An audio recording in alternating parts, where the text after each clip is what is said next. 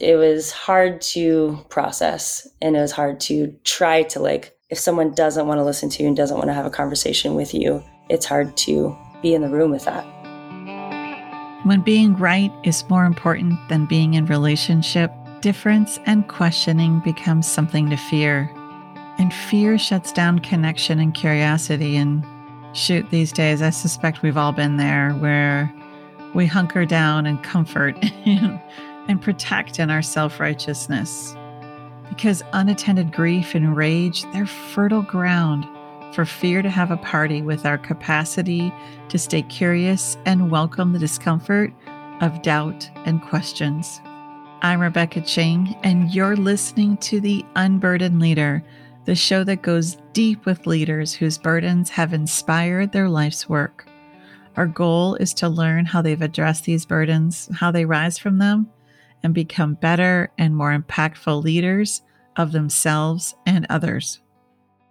Without permission for non-agenda curiosity, trust diminishes, and trust can't exist without the ability to share and question the norms and beliefs of a community. Now, when we're led or we lead this way, questions become a threat to belonging and status quo. Now, I know for me, this was so different from my time in DC, which was such a formative season of my life. During this time, we would debate and question as a favored pastime. And I was fortunate to have friends and colleagues who represented varied views and beliefs on everything from relationships and dating, politics, systems, theology, and so much more. Everything was fair game, and we would sit on the rooftop of our Capitol Hill row houses or gather around tables at a local restaurant and dive in. Things were rarely light and breezy. Everything was intense and intentional, and I loved it. Sure, there were some conversations that were more vulnerable than others, depending on the topic and who was involved in the conversation. And yes, there was absolutely some hubris involved. No one wanted to lose their argument, but we also deeply valued a constant examination of our beliefs, which I learned was always a win-win. Now, this was not always a graceful process, but it was a powerful and foundational practice I developed. I either walked away from these conversations feeling more clear and confident on a particular belief or position, or I was left with the awareness that I need to reconsider my position, stat, sending me on a rabbit hole to more learning, research, and yes, questioning.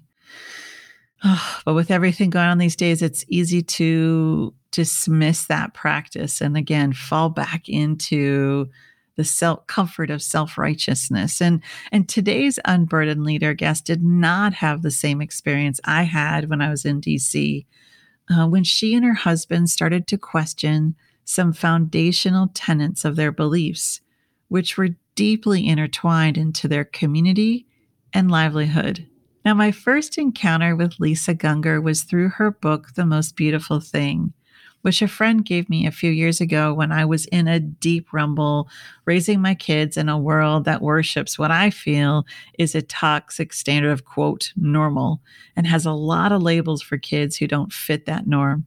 Lisa's journey raising a daughter with Down syndrome gave me language and a sense of validation in what I was navigating raising a daughter on the autism spectrum. And through her book, I also learned she's an incredible musician and artist and a part of a band with her husband called Gungor. In addition to being an author and co-founder of the band Gungor, Lisa's also the co-founder of Sacred Feminine and creator of music for Isa Ma. Now, one of the things that fascinated me so much about Lisa is her experience when she and her husband started questioning beliefs of their faith, which many in their community hold dear. And instead of their doubt and curiosity being welcomed and honored, they lost friends, community, and much of their livelihood almost overnight. Their questioning and doubt came at a great cost and reflected that many in their community were more invested in being right over a relationship with them. And gosh, when you're in the public eye, there seems to be less room for doubt and more momentum of just digging in heels to being right at the sacrifice of relationships and dignity. Now, listen for what Lisa learned about herself and discovered about her identity when things started to fall apart. Notice how everyone responded to her husband's questioning and what they assumed about Lisa's beliefs as a result. And pay attention to how Lisa moved through and even continues to move through this time of deconstruction and reclaiming. Now, please welcome Lisa Gungor to the Unburdened Leader podcast. Lisa, welcome. Hello. Thank you so much. Wow, thank you so much for having me. We have a lot to cover today. I'm really looking forward to digging into some of the questions, and I know those listening will really appreciate this conversation. I suspect you may want to have a notepad nearby because we're going to dig in. So I want to start off talking about deconstruction, Yeah. And it's a big word and one that's referenced a lot these days, especially in terms of people unpacking their spiritual and faith beliefs. But I also see people deconstructing what they believed about what work is supposed to look like, family is supposed to look like, their identity. And you've been on the forefront of this movement, inspiring so many to question what they were brought up to believe. And you did this all very publicly while you're changing how you lead yourself, how you connect with your faith, your music, and the most important relationships in your life, all while others were watching real time. No big deal. Tell me about a time when you realized that the life that you're living didn't fit you anymore. Oh, I think there were so many of those moments, but I think the biggest one was probably when there was an interview that came up from years ago where Michael was talking about Noah and questioning if that was a real story or if it was metaphor, just like what were the details of all of that and how can we actually know if Noah was a real person or not was the tip of the iceberg. so it was kind of wild to us when that came out. I remember getting a text from my brother. We were driving up to this little lake house that Michael's parents had. We went to it every summer, but in particular this time that we were going, Lucy had recently had surgery, and so we were just going to kind of decompress and unwind and spend time with our family. And then everything blew up. It went out in some magazines and, just all over the internet. It was kind of became clickbait. I went down to the dock because our phones were just exploding. Everyone's going, what's going on with you guys? And before we knew what cancel culture was, that's kind of what was happening to us, So I went down to the dock and just kind of sat there realizing people didn't know. We thought that we'd been pretty honest and forthright about what we believed. We wrote about it in our songs, but I think art is just like that. You can interpret it as you will. And so it didn't really catch on until that day, just all the things that we were questioning. And because of the fire and the anger behind it, I just felt this is it. I mean, we were getting in real time, getting kicked out of the circles we've been in. And there were some powerful people in those circles that were calling every show that we had, telling people to not work with us again. And I wanted to be oh, no, but wait, let me explain. Or maybe that's not what I think, even just Michael and I being able to differentiate our opinions from the others. It's, couples are so intertwined. And so I felt this thing of we both felt we need to defend ourselves and say, this is what we're really thinking. But then we're this is where we're at. And this is what we were thinking and more. It was just one of those moments. It's well, this is anything that can be taken and anything that can die is not, we don't need it. We don't need it. It's not for us anyways. And that was really hard to trust and open up our hands to let go, because all of our finances is tied up in our faith. Just our whole world was built on that. And, but I'm really glad that I'm really really glad for that shift. It kind of like thrusted us forward. Anything that we were like trying to hold on to just kind of broke through. Well, you brought up a couple of things there too. I mean, even whether you're in a partnership, a marriage, a business or relationship, often we can be seen just all as one, Mm-hmm. monolith. Yeah. Yeah. And I'd love for you to talk a little bit more for you, because you mentioned that a little bit about, well, I've got my own, Mm-hmm. take on this. Yeah. And it was just, and I want to get more into just how dangerous questioning is for some of the spaces you and I hang in, have Yeah. hung out in too. But for first, just even talking about you being put into this monolith, where almost it's like I got this sense as I was prepping for our conversation that it was just, a group, like you were grouped in, and even losing a little bit of yourself. So can you talk a little Mm-hmm. bit more, as your questioning kind of caught fire from a lot of folks, fear-based folks in power? How was that for you to get swept up in this and your own relationship with your voice and your identity? Yeah, I think it was hard because there were a lot of things that I didn't agree with that Michael was thinking, but it wasn't like I was against it. I was like, "Oh, that's interesting that you're going there." We'd always really questioned together, which I'm really grateful for. But there were definitely times where like I would question something that like he wasn't really ready for, and then he would question something I wasn't ready for. And I think when he came to a place where he identified as an atheist and I did not. And so in every interview or like interactions that we would have with people that had heard about our story, yeah, I got grouped in with his identity, and I felt really angry. I felt really really angry about it for a while. It didn't seem like there was room or questions of like, hey, towards my experience. It was all towards Michael's, which I understand because that was the more deviant.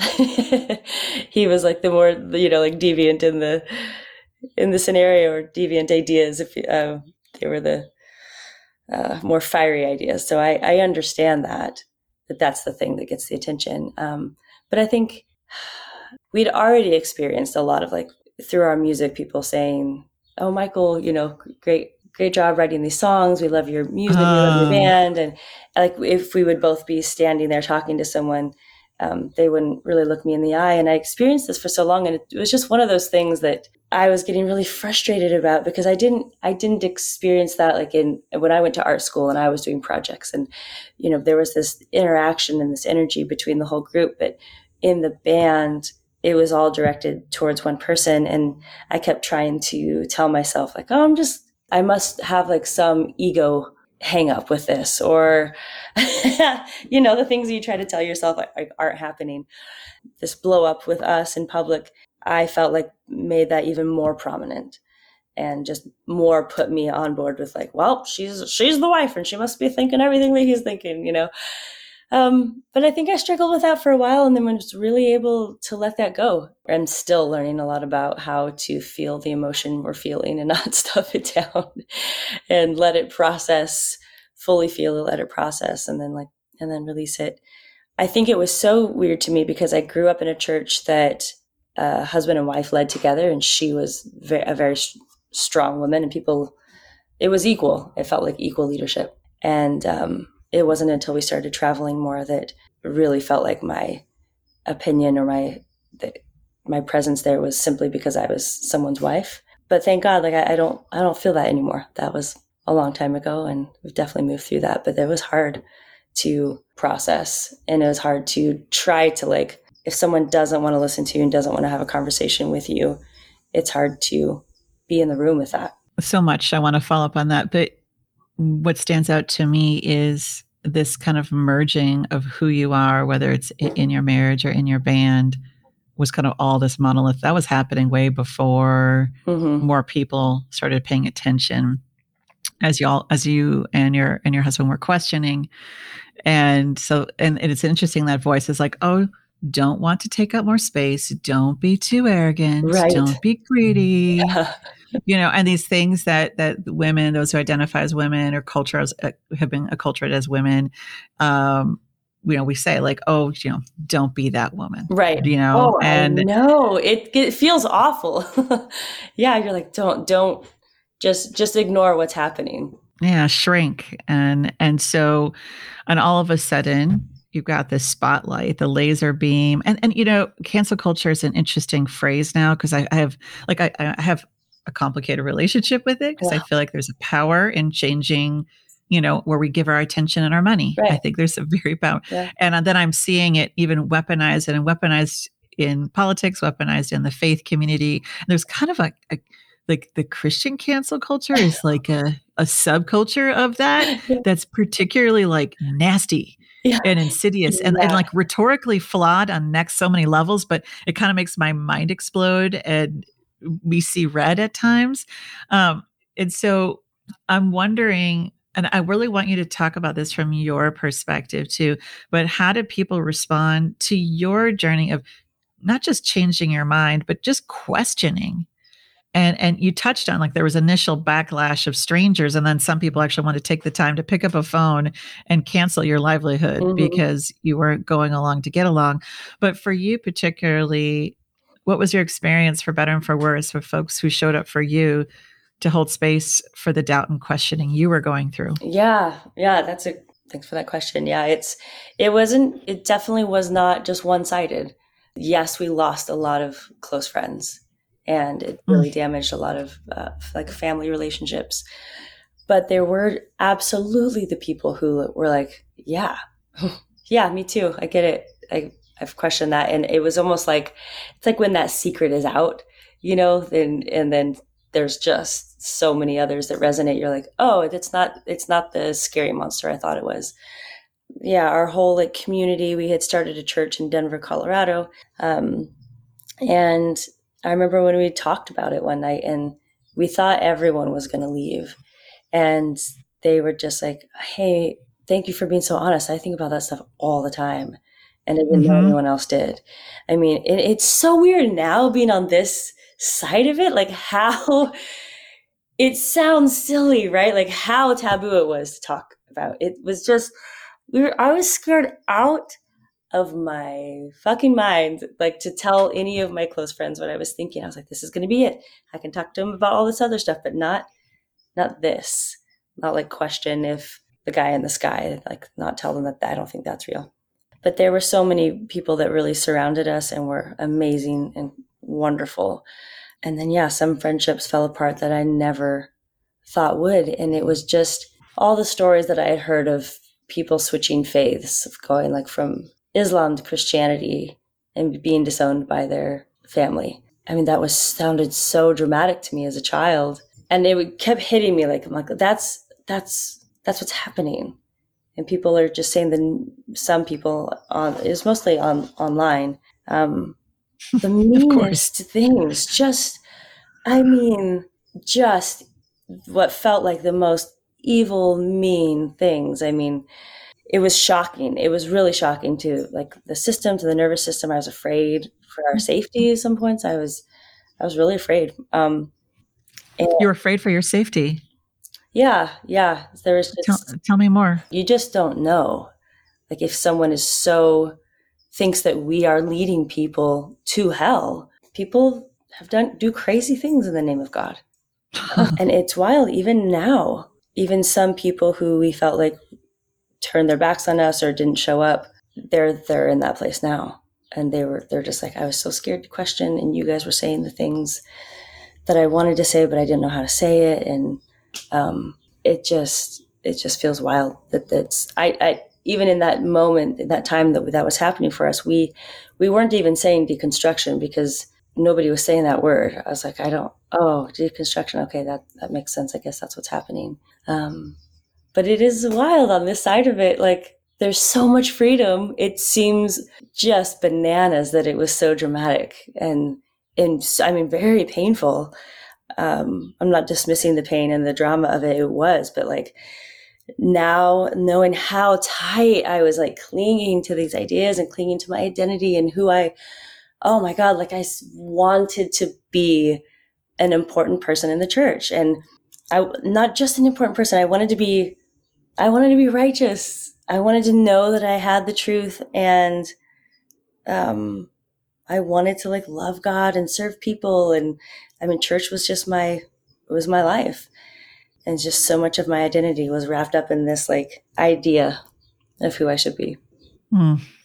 We're going to dig more into that in a bit. I want to ask one more question about deconstruction. This word started coming up a lot and digging in, and I started noticing many faith leaders or even leaders in business spaces would just roll their eyes and devalue those who were just committed to deconstructing the systems that they're living and working in today, along with their beliefs.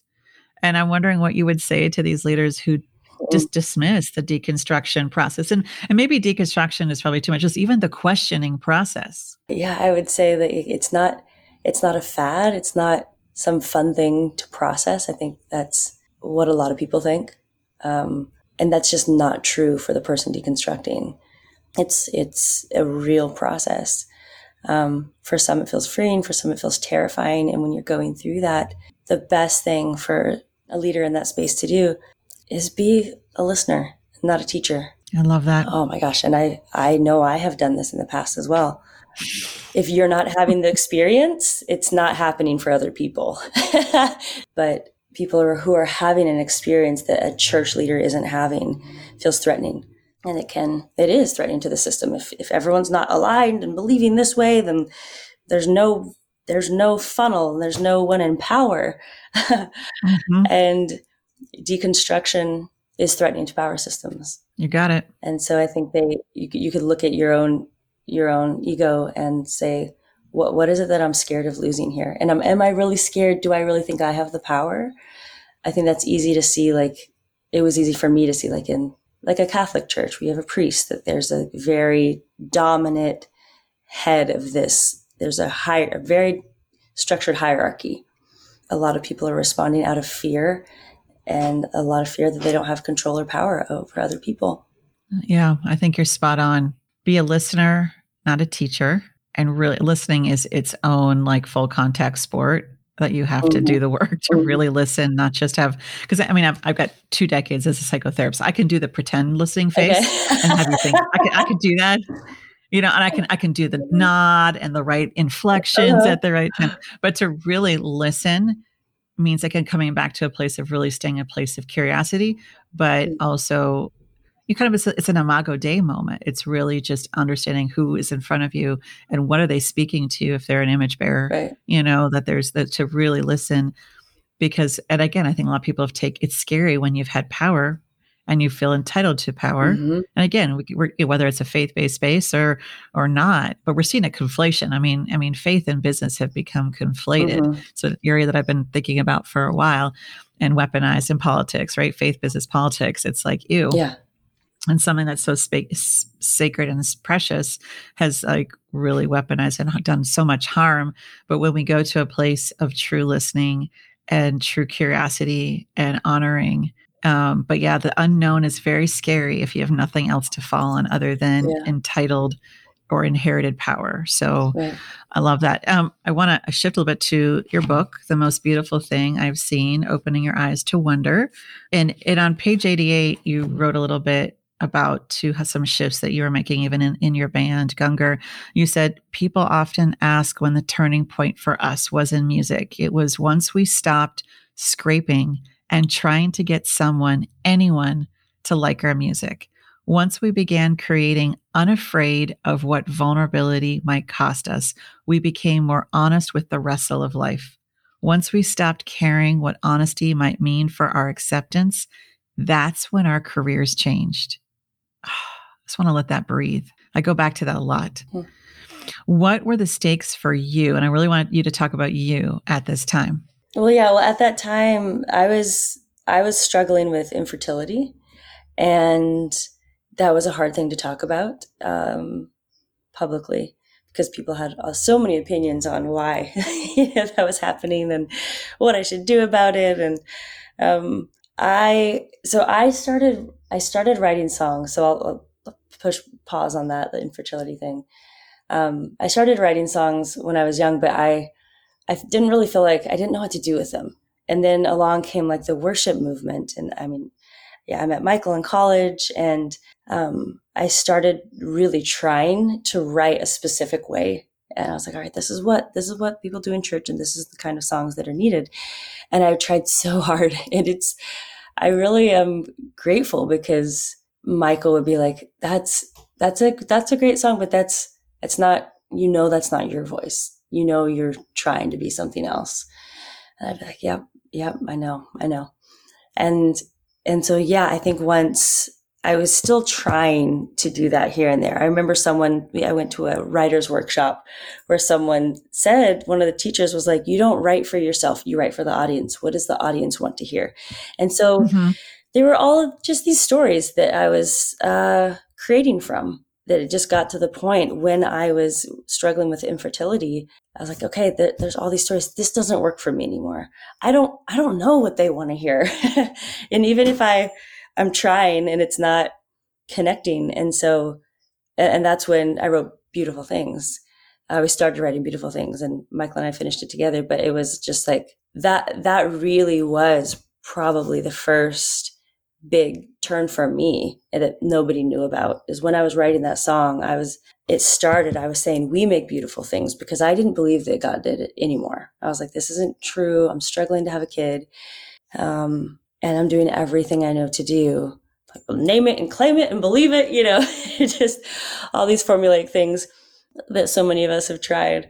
And it Oh, wasn't happening. And so I remember just like sitting at the piano and just being like, I don't believe any of this. I hadn't prayed in years. I didn't read the Bible anymore, and nobody knew. And so started writing Beautiful Things. And that was a chorus that I was just singing it to myself like every day because I wanted to believe again that our everything that we experience is like the universe is, it's all for us. But at that point in my life, I just was like, oh, none of this is true. And so yeah, I felt like it was a really turning point for me to be honest and talk about the pain of life. And the more I sang that, I mean, it's kind of funny. I threw that song away because I got really annoyed with it. And then it was a while wow. later that I came back to it. It was just it was the process that was happening to me. I mean, yeah. And then it felt like I finally was able to sing it and believe it. And that's when I changed it to like, you make beautiful things. And even now I still love that song. I can sing it. A lot of our songs, had this directionality to it of like the guy in the sky. But now for me, I feel and sense, that God, source, love, whatever your best word is for it. I mean, I really think all the words fail, but it's everywhere. So I can still sing that to the all. Became your mantra. And I'm struck too how you talked about writing this song or writing, and your husband mirrored back, this isn't your voice. This isn't really you. You're trying to be someone else. And I'm thinking how much we all need people like that in our life when we're showing up with the who we should be or what we should say. Yeah. It's amazing how much we breathe in the scripts Mm-hmm. and the armor and the masks of fitting in. And I'm also struck about you going to a writer's workshop. I mean, and anyone in business knows, like, you don't write for yourself, you write for your audience. And I mean, yes, there's truth, but I think there's something about art, like true Yeah. artistry, Yeah. that is transcends a business transaction. Right. What is happening? Right. It's totally different. Yeah, you just can't fit art in that box or creativity in that box. Yeah. Yeah. You have to speak from the heart. Yeah. And I'm like, this is the only experience I'm having. So why not write from this experience? Like there's got to be someone else who resonates somewhere. And it's a permission, like you said earlier, when you started questioning and becoming public about it, the friends and the other people in your life that stuck around were like, or even people in your community that you were leading were like, thank you. Mm-hmm. Me too. Yeah. And I've been so alone. I've been so alone. And so I'm curious just if there's anything else that comes to mind. You talked about when you began creating unafraid of what vulnerability might cost you. Mm. What has that kind of vulnerability cost you? And also, what has it given you?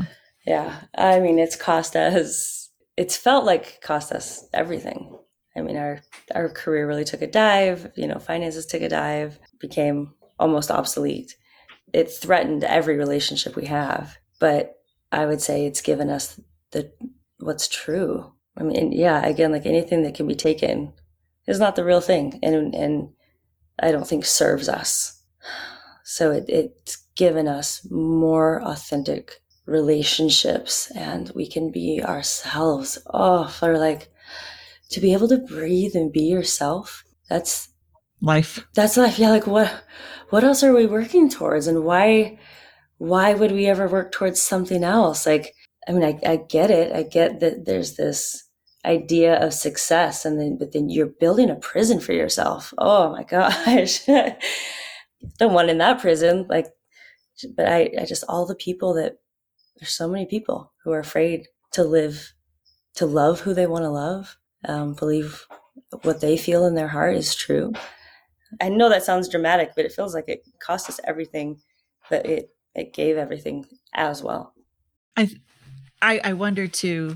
Um, I've spoken with a lot of folks who've been through pretty big kind of shifts in their life when they leaned into their truth, and they were terrified. They were terrified, terrified, terrified, and then they did it, and it was like bracing.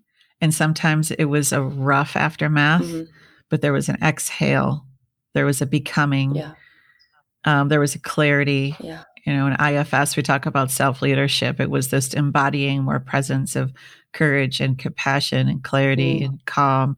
And so that place of anticipatory, what if I lose my belonging? Right? I mean, because we're hardwired to want that. What if I lose that?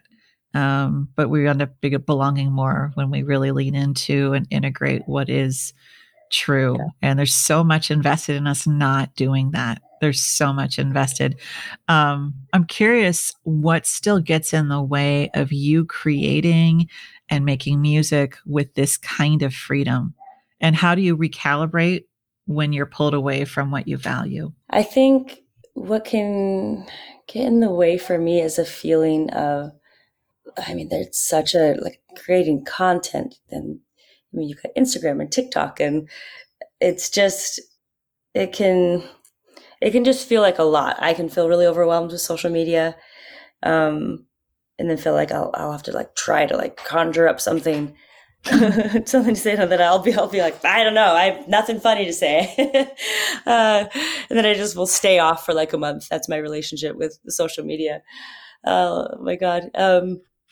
I mean, not to write it off completely. There's some things I love about it. It's really connected me with the Down syndrome community and friends. And I'm not a one-sided person with social media. But when it comes to work, I can just feel stressed out about it.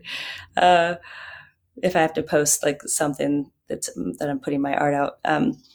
But I calibrate really through meditation, and I'll just like sit and center myself. If I'm feeling that anxiety, I'll just sit, notice my heart, just breathe, and really just come back to myself.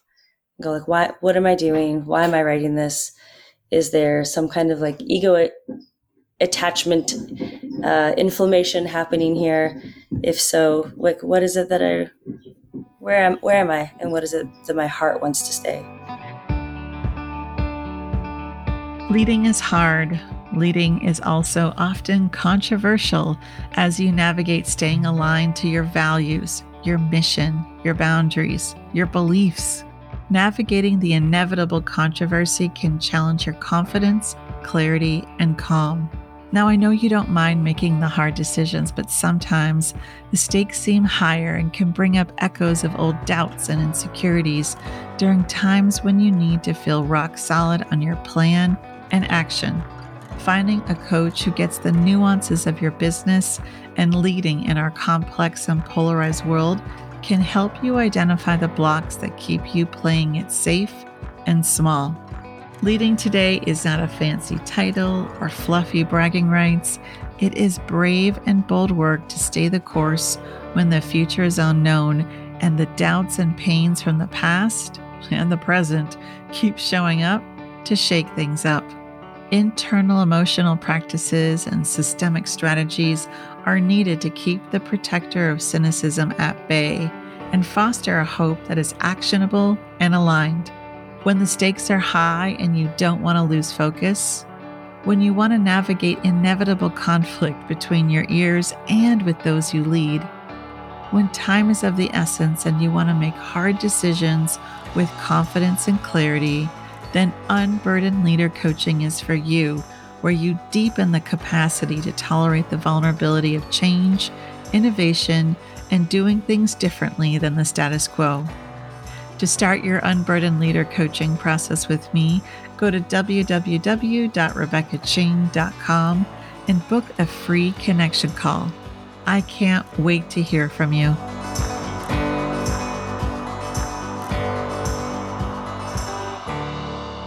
I want to shift to something else I noticed in your work, whether it's in your book or just other conversations. I saw you write and speak a lot about the burdens of labels, right? Mm-hmm. And humans' continual love of them.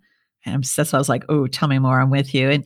For me, I mean, we sure like things known and tidy, which often boxes people in. Mm-hmm.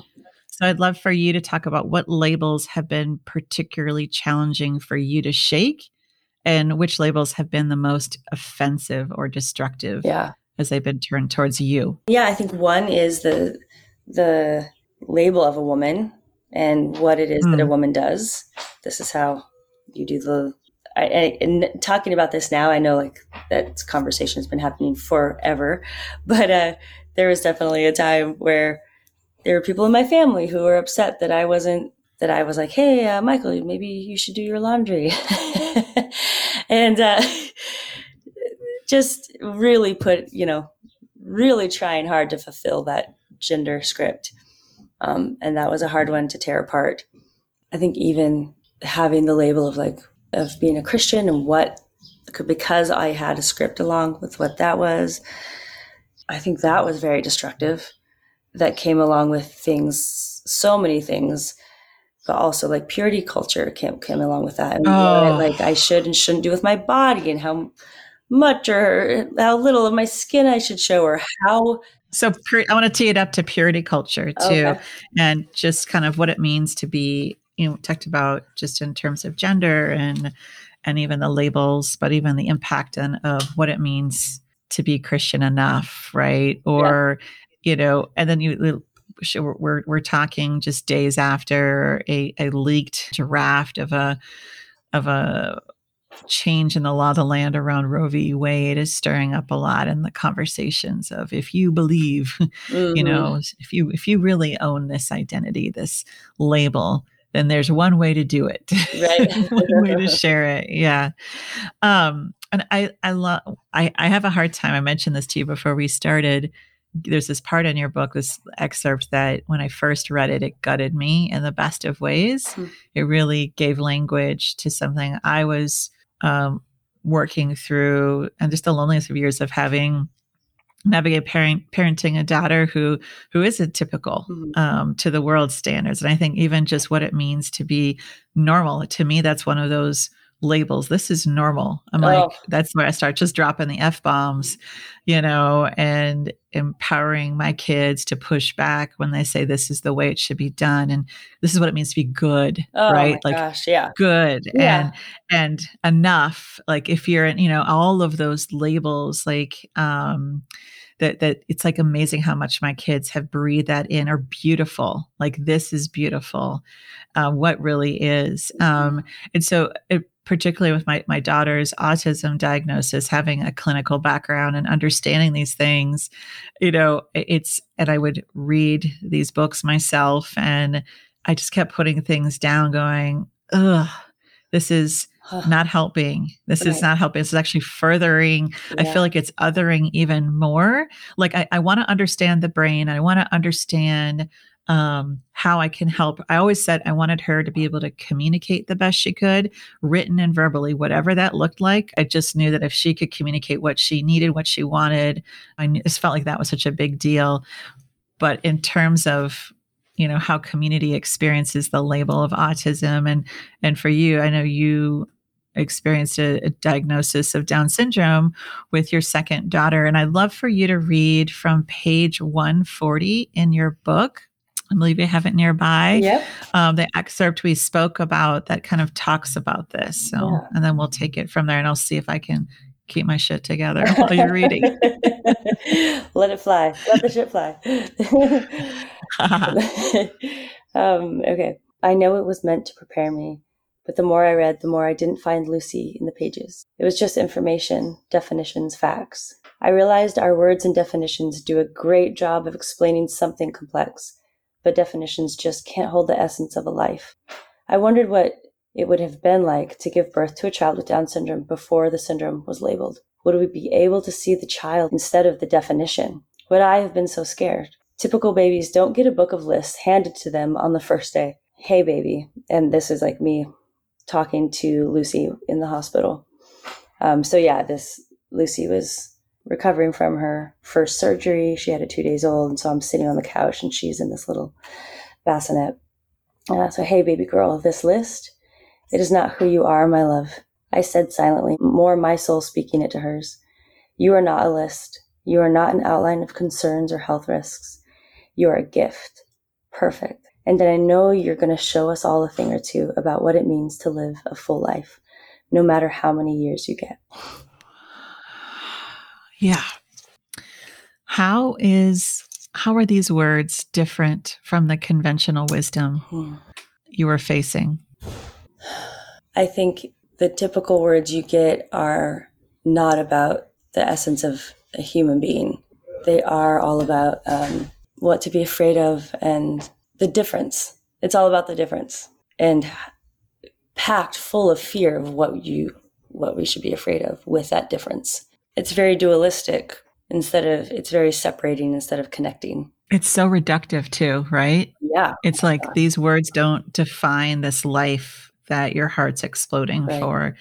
And for me too, and I'm going on the next level. My daughter is turning 14 tomorrow at the Oh, recording of wow. this. Wow. And I know, and seeing, just reflecting on a lot, but that it is distancing, it is othering, it is fosters fear versus it's just another aspect, right? There's so much we think it's a failing or some, it's like this, like it's just complicated. And it's forced me to face my ableism on a whole nother level.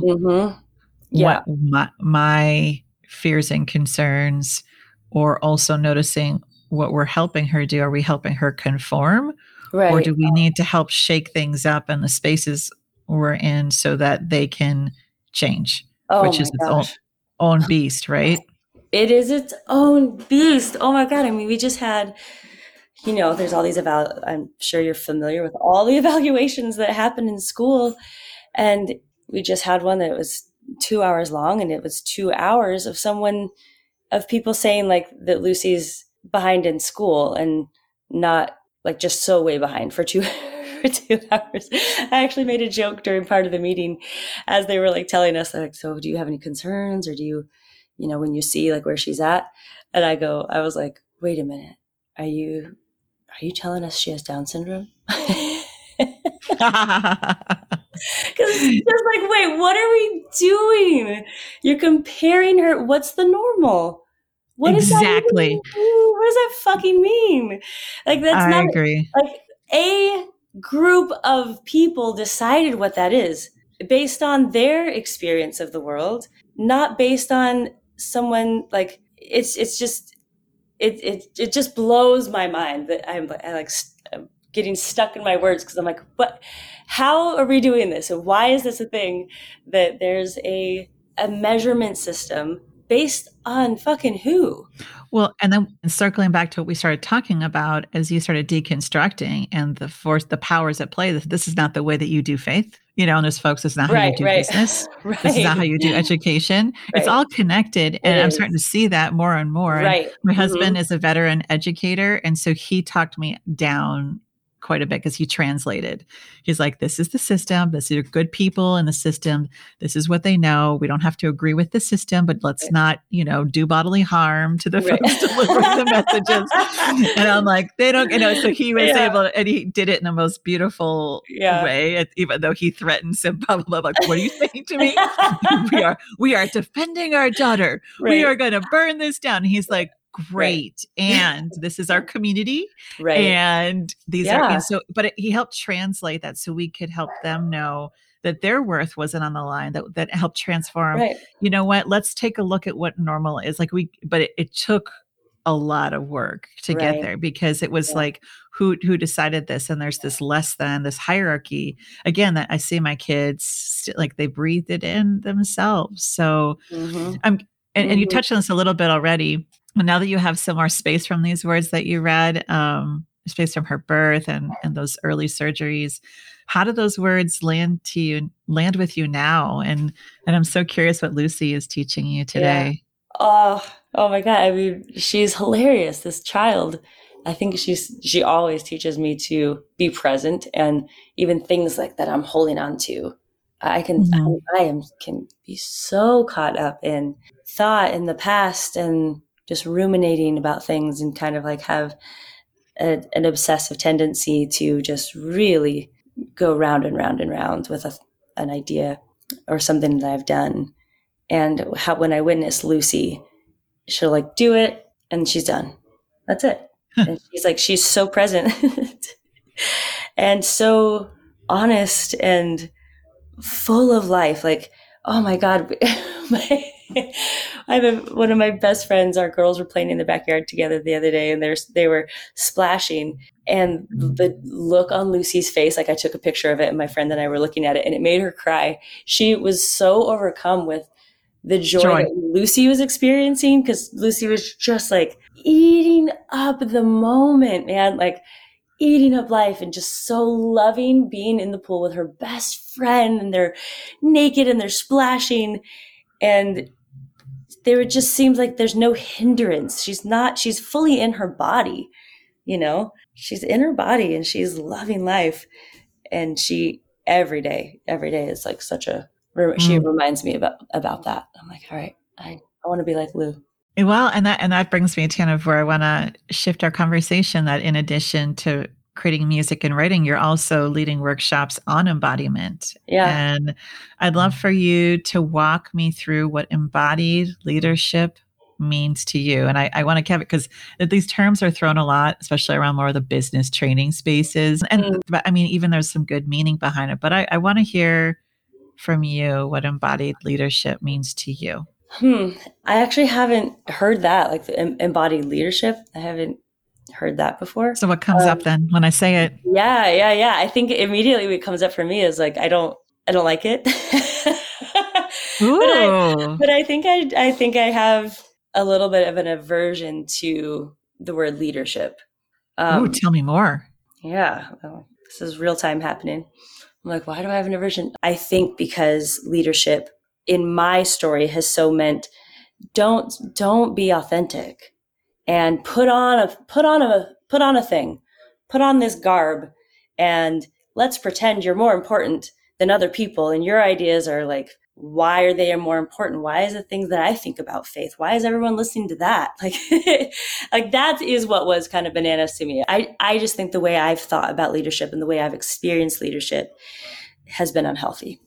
And when I think about myself, what it means to be an embodied person, I would prefer that. Like, I don't want to see myself as an embodied leader. I would be like, how am I just an embodied person? And for me, that's having every part of my body connected. Because I think there's times in my life I was like, oh, right now I'm so in my head. Oh, right now I'm so in my heart. Oh, right now I'm so in my gut, and I can feel different. I'm way more in tune now with it than I think I ever have been, and I'm still learning.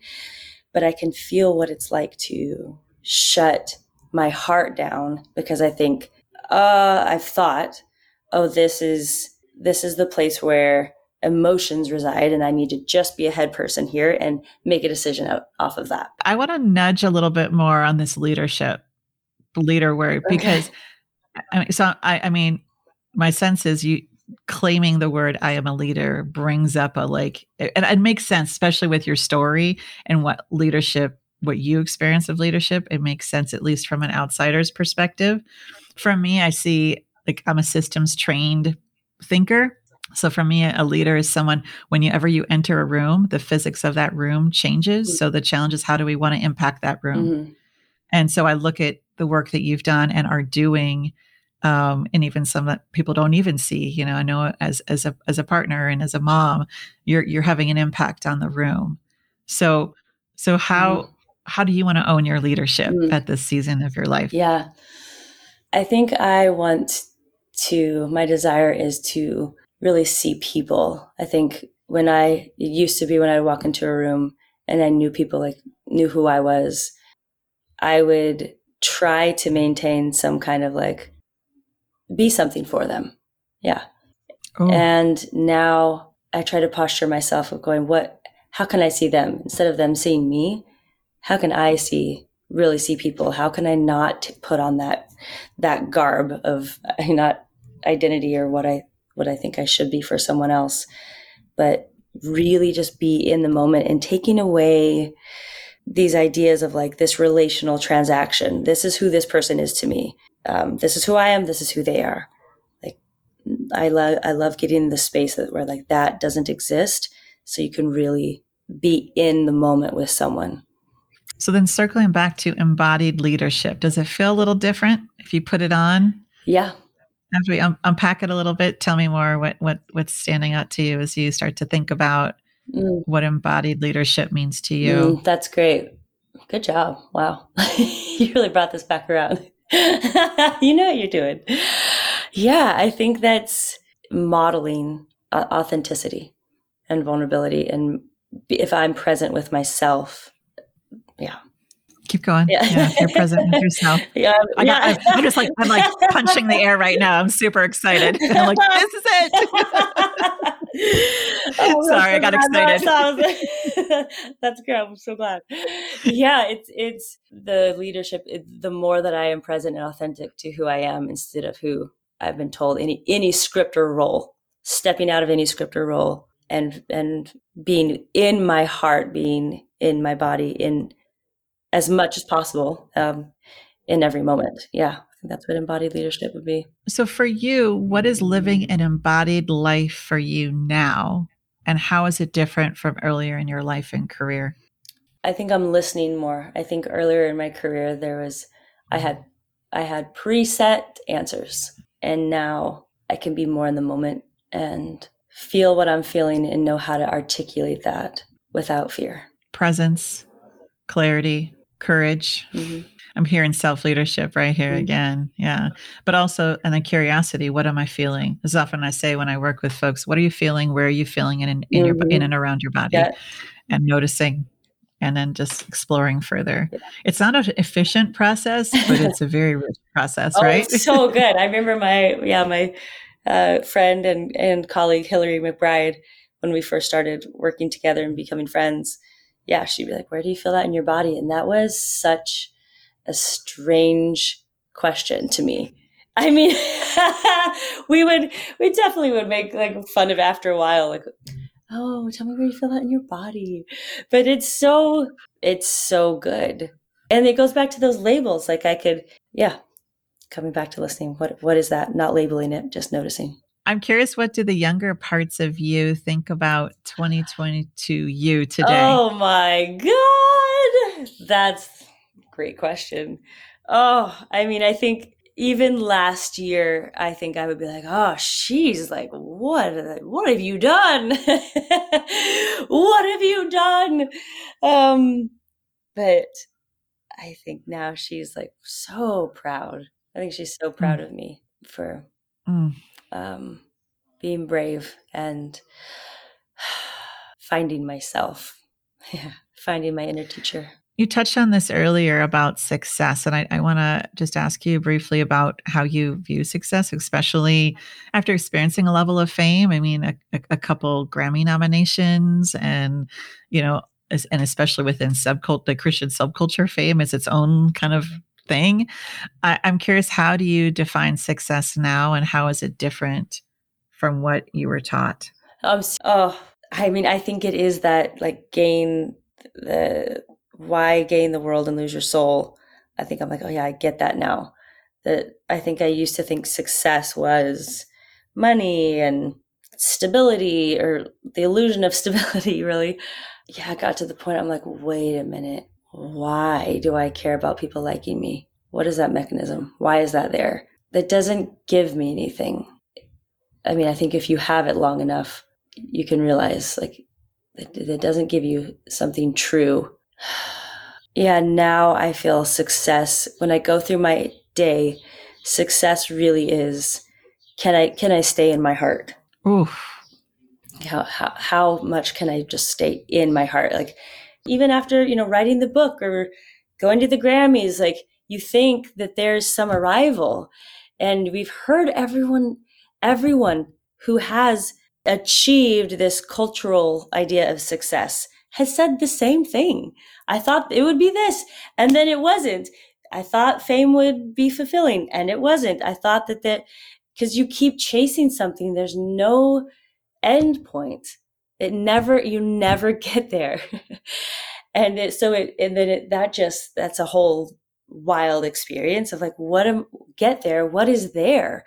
There is, whoa, like it's only this moment. Everything else is memory. Everything else is thought. This moment right here is the only thing to get to. And so how in my heart can I be in every moment that I have the honor of experiencing in life? That makes everything, yeah, so I'm getting a little teary. Like that makes everything holy. And this is what I love in scripture, like noticing like all the bushes are burning. They noticed it was holy ground. It wasn't nothing magical happened in that moment that wasn't already happening. They were just embodied enough to feel it and experience it, present enough to the moment to experience the magic of every moment. I'm listening to you talk going, oh, I know, presence. And sometimes presence isn't bliss. Right. Sometimes real presence is Oh, exquisitely painful right. and tender. There is something when you're in that sense of embodiment and just noticing that there is an energy about that and a freedom in that and a clarity in that feels fleeting. And it feels immensely precious. And there's so much that's just wanting us not to be present, right? And even right now, it's easier for me to go to outrage. And I know my outrage is going to take me to action and to things that need to be said and to be done, with my time, with my energy, with my resources, how I support people doing that too.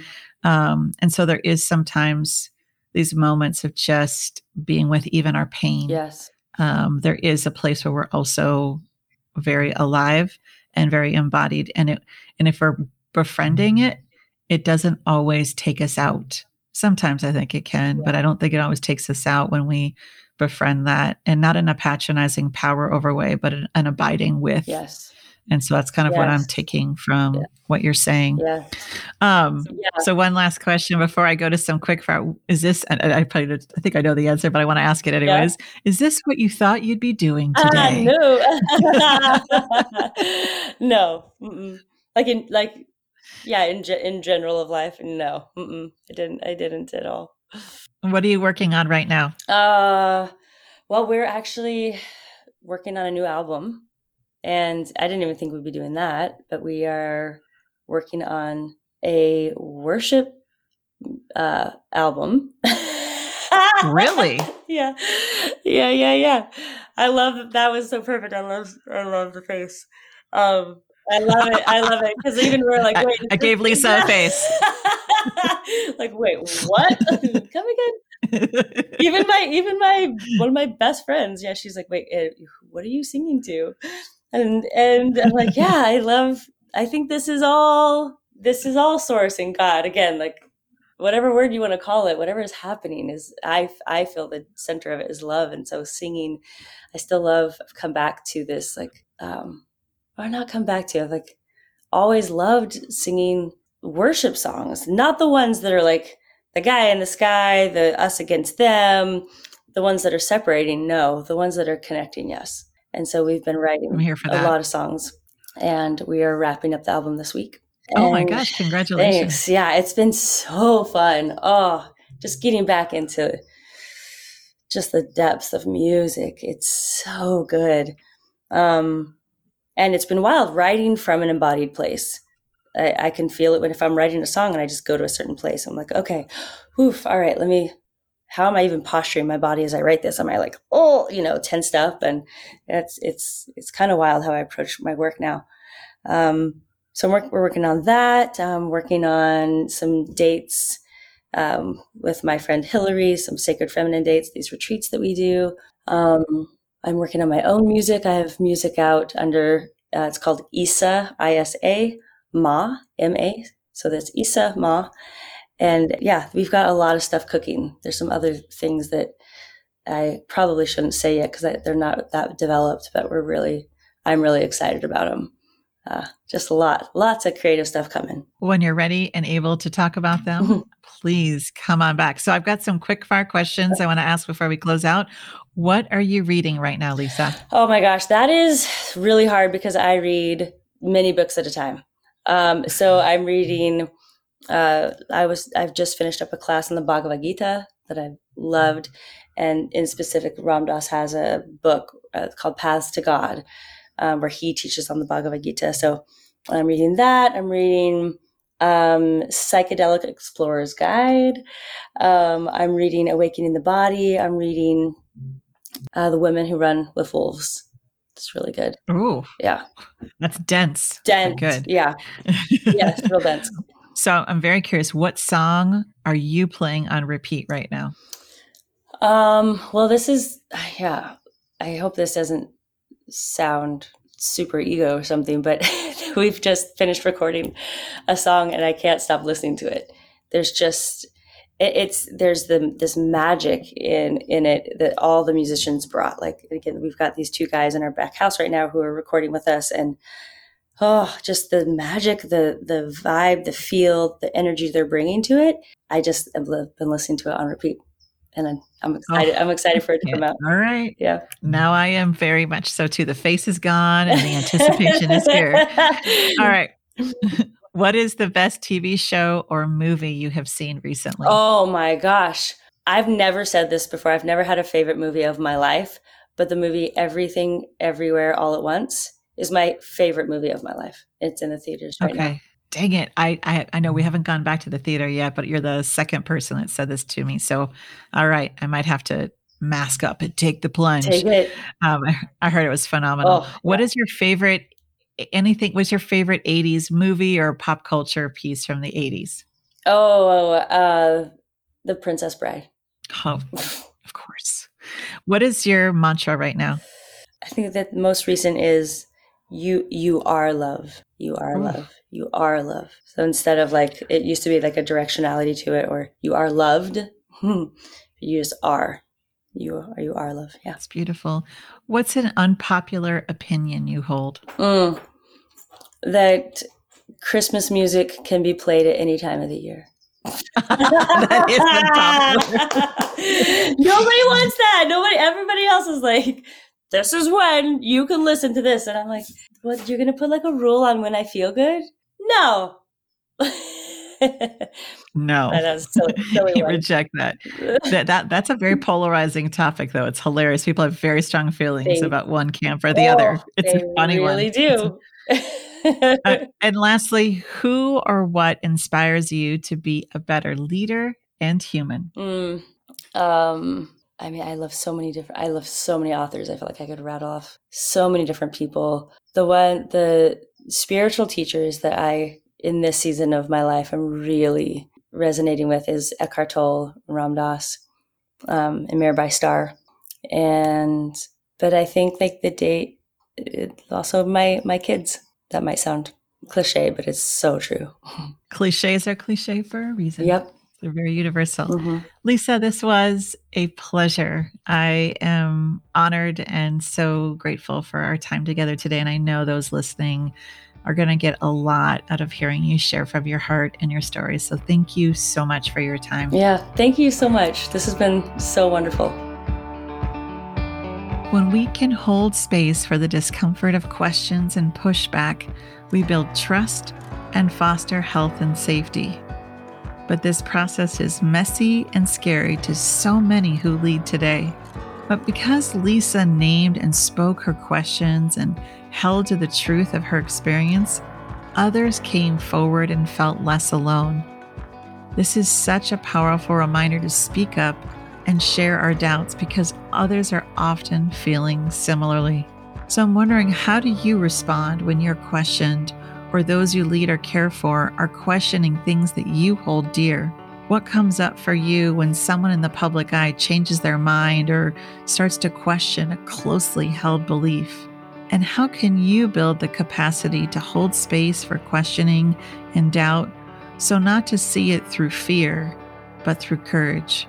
Now, we all have a responsibility to cultivate spaces where there's permission to ask the hard questions and to make sure that being right does not come before respect and dignity in relationships, even when we deeply disagree. Now, this is the work of an unburdened leader. Thank you so much for joining this episode of The Unburdened Leader. You can sign up for the weekly Unburdened Leader email, find this episode, show notes, and free Unburdened Leader resources, along with ways to work with me at www.rebeccaching.com.